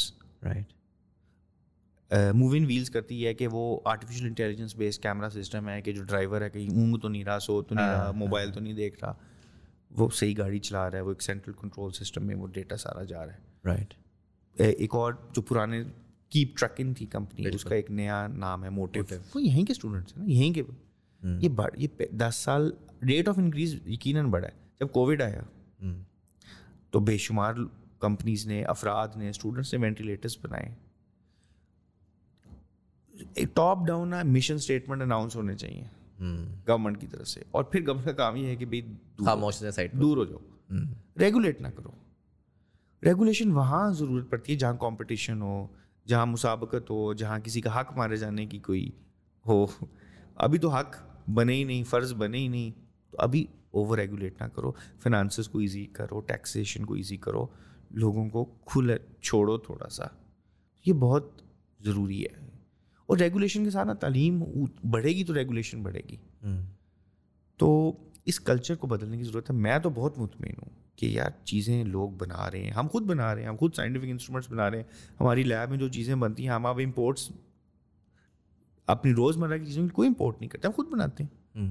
ہم اپنے mechanical components, opto mechanical components, ہم اپنے سرنج پمپس بناتے ہیں, ہائی وولٹیج سپلائیز بناتے ہیں, ہم خود بناتے ہیں. ہماری اسٹارٹ اپ ہے. تو لوگ بنا رہے ہیں اور ملک میں ہیرے موجود ہیں. تھوڑا سا نا ایک چیز, آزادی بہت ضروری ہے اس فیلڈ میں, کہ آپ کو اوور برڈن نہ ہو, آپ اپنی فوکس کر سکیں چیزوں کے اوپر. Make sense. Tell me a little bit about the science society. کب اسٹارٹ ہوئی, کیا اس کے پیچھے تھاٹ ہے, کیا کر رہے ہیں آپ اس میں؟ خوارزمی سائنس سوسائٹی بھی میرے والد صاحب نے شروع کی 96 میں. یہ نا چھوٹا سا ایک کلب تھا, اس کو ہم پہلے کہتے تھے خوارزمی سائنس کلب, اور وہاں سے یہ چیز شروع ہوئی. پہلے تھا کہ بھئی ہم بچوں کے اندر کانسیپٹس کلیئر کریں, کیونکہ سائنس عام طور پر رٹا ہے ہمارے ملک میں. تو اچھے جو سائنس کے جو ایکسپرٹس ہیں وہ آ کے لیکچرز دیں, بڑا ایک ٹریڈیشنل قسم کا ایک موڈ تھا. آہستہ آہستہ نا, اور پھر یونیورسٹی سے شروع ہوئی, انجینئرنگ یونیورسٹی سے شروع ہوئی. پھر آہستہ آہستہ نا اس کا اسکوپ یونیورسٹی سے نکل کے نا نیچے آتا گیا, کالج, اسکول, عوام تک. بنیادی اس کا مقصد یہ ہے کہ عوام میں سائنسی شعور اجاگر کرنا. اور میں اس کا ترجمہ ریشنالٹی نہیں کرتا کیونکہ یہ اس کے اور مطالب ہیں. میں اس کا ترجمہ کرتا ہوں کہ لوگ سائنس کے بارے میں دلچسپی لیں, اپنی کائنات کو جان سکیں, کوئی تخلیق کر سکیں, کوئی چیزیں کریٹ کر سکیں, اور وہ بچوں کے اندر شروع سے وہ حس پیدا ہو, اور بچوں کے ٹیچرز کے اندر وہ حس پیدا ہو, اسکولوں کے اندر. تو ہمارا کام ہے اسٹوڈنٹس کو فیسینیٹ کرنا سائنس کے بارے میں. اور وہ کیسے ہوتا ہے؟ وہ عام طور پہ سائنس شوز کے ذریعے ہوتا ہے. سائنس میلے, ہم نے یہ ترکیب ایجاد کی, سائنس میلہ. دیکھو نا, سائنس ہے, میلہ تفریح ہے, ان دونوں کو آپس میں ملایا. میلہ ہماری ثقافت کے قریب ہے. پنجاب میں میلے ٹھیلے ہی ہیں جو لوگوں کو جب وہ پریشان ہوتے ہیں, گھریلو پریشانی ہیں, اپنے وہ غم بھلانے میلوں پہ جاتے ہیں. وہاں جناب موت کا کنواں دیکھتے ہیں, قتلم میں کھاتے ہیں, ڈھول کی تھاپ پہ وہ رقص کرتے ہیں, وہ گھنگرو پہنے ہوئے جی کیا کہتے ہیں گھوڑے ہیں, ان کو دیکھتے ہیں, ناچتے ہیں. تو یہ میلہ ہے نا, سب برابر ہیں اس میں, کوئی امیر غریب نہیں, سب لوگ جاتے ہیں. تو سائنس کا میلہ کہ یہاں پہ لوگ سائنس کے کرتب دیکھ سکیں. جب میں بچہ تھا تو کبھی کبھی ہم اردو بازار جاتے تھے کوئی کتابیں دیکھنے, یا کوئی ہمیں بڑا شوق تھا جی کاپیاں خریدنے, اور وہاں نا داتا دربار کے باہر نا ایک مداری بیٹھا ہوتا تھا, وہ نا کرتب کرتا تھا, اور بے شمار لوگ ہجوم ہوتا تھا اس کے ارد گرد. تو جناب واہ واہ, کبھی وہ سانپ اس کے پاس ہوتا تھا, کبھی وہ سائنسی کرتب بھی وہ بعض اوقات کرتا تھا جو سائنس ایکسپلین کرتی ہے. اچھا, لوگ نا اس پہ فیسینیٹ ہوتے ہیں.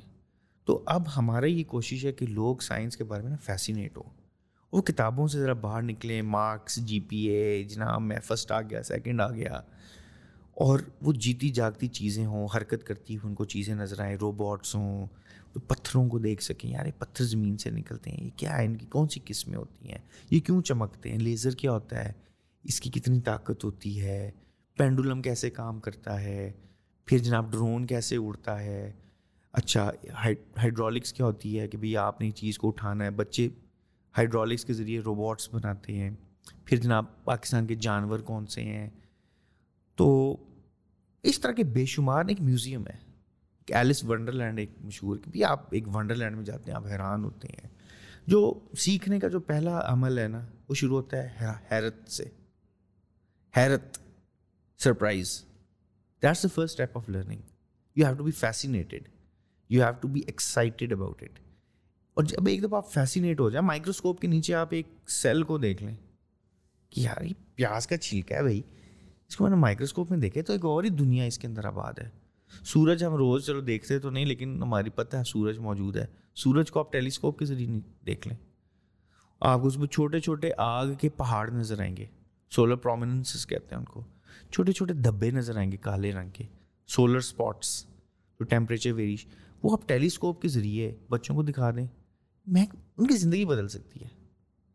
تو یہ خوارزمی سائنس سوسائٹی کا مقصد یہ ہے, بچوں کی زندگیاں بدلنا, کہ وہ خواب دیکھ سکیں, وہ کوئی بڑی چیز سوچ سکیں, ان کے اندر خود اعتمادی ہو کہ یہ صرف ایلیٹ کلاس کے لیے نہیں ہے, یہ سب کے لیے ہے. سائنس سب کے لیے, ٹیکنالوجی سب کے لیے, وہ بھی اس میں حصہ دار بن سکتے ہیں.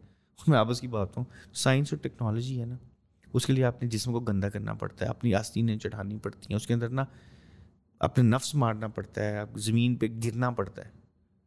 وہ بچے وہ بہت اچھے کریں گے جو پہلے ہی جن کو معاشرے نے بے قدری سے دیکھا ہے.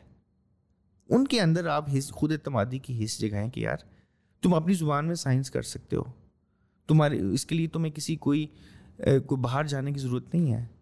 ان کو ترغیب دینا, ان کے اندر شوق پیدا کرنا, یار سائنس تم بھی کر سکتے ہو, تمہارے لیے بھی اتنی اہم ہے اور ایکسیسیبل ہے. ان کو موقع دینا.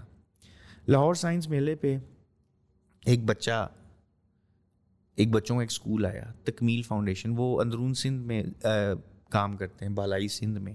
وہ بچہ پہلی دفعہ اپنے گاؤں سے باہر نکلا ہے, آیا لاہور سائنس میلے پہ اپنی پوری ٹیم کے ساتھ, اساتذہ کے ساتھ. پہلی دفعہ وہ سندھ سے باہر نکلا, پنجاب میں آیا, لاہور آیا. ابھی ایک طرف جناب وہ اس کے ساتھ والا جو اسٹال تھا وہ اٹلی سے بایو روبوٹکس کی ٹیم آئی ہوئی تھی, خوارزمی سائنس سوسائٹی کا میوزیم تھا ساتھ, سرن کے لوگ آئے ہوئے تھے. وہ ان بچوں, اب ایک دن میں اس کی نا چہرے تاثرات بدل رہے ہیں.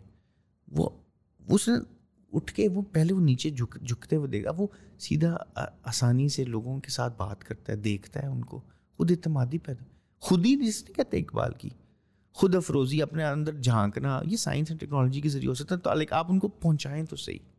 یہ خوارزمی سائنس سوسائٹی کا مقصد ہے. اس میں آپ نے ابھی مینشن کیا language, and I think that's an incredible barrier when you talking about education, scientific education, barrier for entry, barrier for accessibility, both in terms of کہ اگر میں کہتا ہوں کہ دنیا میں کیا ہو رہا ہے تو اس کا کانٹینٹ کانسٹنٹلی انگلش میں آ رہا ہے, بٹ مور دین دیٹ جو کانٹینٹ آلریڈی اسٹیبلشڈ ہے, جس کو آپ شاید بہت آسانی سے اردو میں یا لوکل لینگویج میں ایز اے اسٹارٹر اردو میں آپ کر سکتے ہیں. چھوٹی سی مثال اس میں, lot of people will resonate with me. ہمارے یہاں بہت سارے ٹیچرز ہوتے ہیں, وہ آتے ہیں, وہ آئی ایم شیور وہ ٹیچرز بڑے اچھے ہوں گے, they can't communicate in English themselves, the students can't communicate in English themselves, and so وہ آتے ہیں, وہ عجیب ٹوٹی پھوٹی انگریزی بولتے ہیں. اچھا, وہ بچہ ٹوٹی پھوٹی انگریزی سمجھنے کی کوشش کرتا ہے, وہ اگر اس پہ کویشچن کرے گا تو ٹیچر بھی غصہ ہو جاتا ہے کہ یار یہ میری انگریزی کا مذاق اٹھا رہا ہے, تو وہ اس کو اس سے آگے لیفٹ رائٹ کھیلنے نہیں دیتا. اور ایکچوئل میں the entire problem is nothing else than a problem of communication, right. اور اس بیسس پہ, اس ہاف کوکڈ کمیونیکیشن کے پرابلم کی بیسس کے اوپر اس بچے کو جج کیا جاتا ہے کہ whether he is worth it, whether he has intellect اور ناٹ, ویدر ہی از. اور پھر جب وہ بچہ بائی دا ٹائم وہ سائیکل سے گزرتا ہے, وہ کہتا ہے آئی ہیٹ سائنس, کیونکہ not that he actually hated science, it's because science اتنی مشکل تھی اس کے لیے سمجھنا, just because the communication gap, that he doesn't want anything, he is traumatised by it. And so more often than not you find, میں تو اس پہ سرپرائز ہوتا ہوں. دیکھیں آپ, انجینئرنگ تو ایک طرف ہے, میں فاسٹ سے گریجویٹ کیا, بڑا اچھا ان کا کمپیوٹر سائنس کا پروگرام ہے. Almost 1/3 of the entire batch that graduated with me, میں 10 بچوں سے آپ پوچھیں گے, 3 بچے یہ بولیں گے یار میرا ٹیمپرامنٹ نہیں تھا کمپیوٹر سائنس کا. بہت آرام سے میں کہہ سکتا ہوں کہ ان کا 110% ٹیمپرامنٹ تھا. ان کو پتہ ہی نہیں تھا کہ انہوں نے کرنا کیا ہے. ان کو پڑھانے والے جو تھے وہ بس ایک عجیب سسٹم دے کر گئے کہ اس بچے نے 4 سال جس چیز کے اوپر ضائع کیے ہیں, اس چیز کو اس نے, وہی آپ کی والی بات کہ وہ فیسینیٹ ہی نہیں ہوا, اس کا دل ہی نہیں کیا کہ میں اس میں ایکسپلور کروں, میں اس کے اندر ایکسپینڈ کروں, میں پش نکالوں اس کے اندر. تو language I think is a very important role. And ظاہر ہے بڑی بات ہے, ڈسکشن ہے اس کے اوپر, میں آپ سے جواب تو طلب نہیں کر سکتا کہ یار مجھے بتائیں آپ لینگویج کا پرابلم کس طرح سولو کریں گے. But at the very least اس کے اندر لینگویج سے نیکسٹ اسٹیپ آتا ہے کانٹینٹ, جس کے اندر پھر آپ language at least one can begin to solve that problem کہ how do you begin to provide local content which is in Urdu language, جو کہ جہاں پر ایک بچے کو سمجھ آ رہی تھی آپ شاید 100 بچوں کو سمجھ آ سکتی ہے. سب سے پہلی چیز آپ نے بالکل آپ نے نبض پہ ہاتھ رکھ لیا. جو ابتدائی تعلیم ہے نا سائنس اور ٹیکنالوجی کی, وہ آپ کی مقامی زبان میں ہونی چاہیے.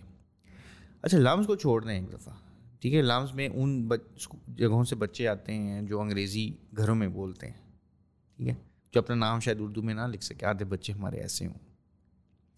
لیکن آپ کسی اور یونیورسٹی میں چلے جائیں, لاہور کی جو میں جانتا ہوں, کالج میں چلے جائیں, بچے انگریزی میں BS لیول پر بھی سائنس نہیں سمجھ پا رہے. تو ہونا یہ چاہیے کہ بنیادی سطح پر, میٹرک, FSC سطح پر سائنس اردو میں ہو یا کسی اور مقامی زبان میں ہو, یا کم از کم اس کا ابلاغ اردو میں کرتے ہوئے شرم اور جھجک محسوس نہ ہو. اور جو ڈیجیٹل میڈیا ہے نا وہ اس کو بدل رہا ہے. اب خان اکیڈمی کی اردو ورژنز ہیں, بے شمار انیشیٹیوز ہیں, e learn, Punjab information technology, وہ ایک بائلنگول سی ایسی زبان ہے جس میں لوگ بچے سمجھ سکیں. مکتب.pk ایک اور ہمارا ایک انیشیٹو تھا. تو بنیادی سطح پر نا آپ کو اردو میں کرنا پڑے گا. اور صرف یہ یاد رکھیں کہ صرف اپنا مواد نہیں, آپ میوزک کا سہارا لیں, موسیقی, فلم کا سہارا لیں, ڈاکیومنٹریز کا سہارا لیں. آپ موویز کو ڈب کریں, موویز اپنی بنائیں, سائنٹیفک ڈاکیومنٹری میکنگ ہونے, سائنٹیفک کامکس ہونے چاہیے, سائنس فکشن, سائنسی ناولز ہونے. یہ پورا ایک ایکو سسٹم ہے. آپ کے کون سا ہے ایک چینل کو چھوڑ کے, ڈسکور پاکستان کو چھوڑ کے, کون سا چینل ہے آپ کے اس وقت پرائم ٹیلی ویژن پہ جو سیاست سے ہٹ کے کوئی بات کرتا ہے؟ وہاں آپ کے پاس بہترین سائنسی مبلغین موجود ہیں, سائنس کمیونیکیٹر جنہیں ہم کہتے ہیں. تو یہ بھی ایک ٹائم ہے جو خارجمی سائنس سوسائٹی نے کوائن کی, science communicator very long ago, کہ یار سائنس کو کمیونیکیٹ کرنا ہے نا. میں جب ڈین بنا تو میں نے جو پہلا کام کیا, لوگ بعض اوقات اس کا مذاق بھی اڑاتے ہیں, میں نے نا ایک سائنس کمیونیکیٹر کی ایک پوزیشن کریٹ کی. اور میں نے انہیں کہا کہ یار تم لمز میں بیٹھے ہو, کوئی بات نہیں, تمہارے 20-30% اسٹوریز اردو میں ہونی چاہیے, ورنہ آپ کیسے وہ آئیوری ٹاور, شیش محل توڑ سکیں گے کہ یار یہ ایلیٹ کا ہے. یہ آپ کو لوگوں کی زبان تک لوگوں کو سمجھانا ہے نا. تو وہ بہت انگریزی میں نہیں ہو سکتا, اردو میں ہوگا, پنجابی میں ہوگا, سرائکی میں ہوگا, کسی اور زبان میں ہوگا, اور مختلف جانریز میں ہوگا, فلم میں, میوزک میں, کوئی اور. تو اس سائنس کو کمیونیکیٹ کرنا نا بہت ضروری ہے, اچھے انداز میں لوگوں کے لیے عام فہم بنانا اس کو ضروری ہے. پھر سائنس السٹریٹر کی میں نے ایک پوزیشن کریٹ کی کہ جو تصویروں کے ذریعے السٹریٹ کر سکے سائنس کو. ہمارا لاہور سائنس میلہ بھی جب ہم کرتے ہیں تو وہ اردو میں اس کی کمیونیکیشن ہوتی ہے. بعض اوقات جب ہم اردو میں خط لکھتے ہیں, بعض اسکول ہمیں رپلائی نہیں دیتے, یا تھوڑا سا نا ان کے استہزاء ہوتا ہے, تھوڑا سا مذاق ہوتا ہے, یار کیا یہ وہ میلے کے لفظ سے بھی وہ تھوڑے سے نہ جھجکتے ہیں, یار یہ میلہ, ہم نے میلوں پہ تو نہیں جانا, ہم نے تو سائنس ایکسپو پہ جانا ہے, ہم تو سائنس فیسٹ پہ جائیں گے. تو یہ دیکھیں ہمارے لوگ روایت میں رہتے ہیں, ہماری آبادی کا ایک بڑا حصہ روایت پسند ہے. اردو, پنجابی, سندھی, یہ بڑی زبانیں جو بولی جاتی ہیں, پشتو. گلگت بلتستان میں ہم جاتے ہیں, جب ہم اگر انگریزی میں بات نہیں سمجھ آئے گا, ہم اردو میں بھی ہم بات کریں سمجھ نہیں آتی, ان کی زبان میں بات کرنی پڑے گی, شینا میں بات کرنی پڑے گی. آپ سوات گئے, ہم اگر ہمارے ساتھ پشتو کا ایک ٹیچر جو ہماری بات کو پشتو میں 7ویں 8ویں کے بچے ہیں, انگلش بھی نہیں سمجھتے, اردو نہیں سمجھتے. تو اس چیز, اور وہ یہ جو ہے نا ہماری ایک قسم کی کہ بھئی ہم انفیریورٹی ہے ہماری, اس کو ذرا ہٹانا پڑے گا. اپنے اندر تھوڑی سی اپنی خود ہی جگائیں تھوڑی سی کہ یار ہم بھی کچھ کر سکتے ہیں, اور کوئی اتنی بری بات نہیں اپنی روایت کی بات کرنا, اپنی زبان کی بات کرنا. اور سائنس اب CSS ہے, ایک ایلیٹ کلاس ہے چھوٹی سی, انگریزی کے بل بوتے پہ وہ آ گئی. تو یہ لٹریری فورمز ہمارے ہیں, لٹریری میلاز جو ہمارے ہوتے ہیں, ادبی میلے, لٹریری فیسٹیولز جو ہوتے ہیں, وہ انگلش فکشن اور انگلش اسپیکنگ کلاس کو وہ کر رہے ہیں. لیکن یار they have to reach out to the masses. So you have to talk in a language, ایک زبان جس میں لوگ سمجھ سکیں نا, اور پھر اپنائیت ہوگی, پھر وہ آپ کی بات سنیں گے. وہ کہ نظر یار یہ بھی ہمارے جیسا ہی بندہ ہے. Makes sense. I am at the 1 hour 10 minute mark, and I had this entire actually جو میں نے آپ کا سوچا ہوا تھا ایک segment, I wanted to talk hard science, but there's just so much macro that you're doing, and so I'm going to wrap this up. But there's a question that I asked generally all of my guests, and آپ نے start میں ہی بولا کہ you're an optimist. I don't know if you're a hopeless optimist or a cautious optimist, کیونکہ وہ بھی دو مختلف قسمیں ہیں, کس لیول پہ optimism ہے آپ کے اندر. But ظاہر ہے کہ leaving the US, coming back to Pakistan, you obviously, like you mentioned, کہ one way or the other you were driven by impact, and in a way آپ نے یہ ڈیسیجن پہلے ہی لیا ہوا تھا کہ مجھے پاکستان ہی جانا ہے واپس. اگر آج آپ پاکستان کو دیکھتے ہیں, اچھے وقت بھی آئے, آج کل تھوڑا برا وقت چل رہا ہے, شاید ہوپ فلی اچھے وقت پھر آئیں گے. آج سے 28 سال بعد کا پاکستان, 2050 کا پاکستان, جب کہا جاتا ہے 400 ملین کی آبادی ہوگی, کھانے کی مشکلات ہوں گی, پانی کی مشکلات ہوں گی, کلائمیٹ چینج کے مسئلے ہوں گے, یہ تمام مسائل تو ہمیں بتائے جاتے ہیں. بٹ ظاہر ہے کہ اتنی انسائٹ نہیں ہے عام آدمی کے اندر کہ وہ بتا سکے کہ یار اچھا یہ مسائل تو ہوں گے, بٹ کیا ان کے پوٹینشلی سولوشنز بھی آ چکے ہوں گے. آپ ایک ایسی انٹر ڈسپلنری اسپیس میں بیٹھے ہوئے ہیں جہاں پر ایٹ لیسٹ آئی نو کہ آپ کے اسکول میں میرے خیال 7 ڈفرنٹ ڈسپلنس تو ہیں. جی right. Beyond that also you are also looking at other schools and just seeing what's going on اس طرح سے. How do you see Pakistan 28 years from now in 2050, knowing what you know now, seeing what you've seen throughout your life? دیکھیے, میں تو ایک scientist ہونے کے ناطے سے اپنی ریکارڈ دیکھتا ہوں دوسرے ملکوں کا. آپ اپنی کائنات کے بارے میں کیسے جانتے ہیں؟ کائنات کی تصویر, ملکی وے کی تصویر کیسے آتی ہے؟ خود تو آپ ملکی وے سے باہر نہیں نکلے, پھر کیسے پتہ یہ اسپائرل ہے؟ کیونکہ آپ دوسری کائناتوں کو دیکھتے ہیں, تو ان سے آپ اخذ کرتے ہیں ہم بھی ایسے ہوں گے.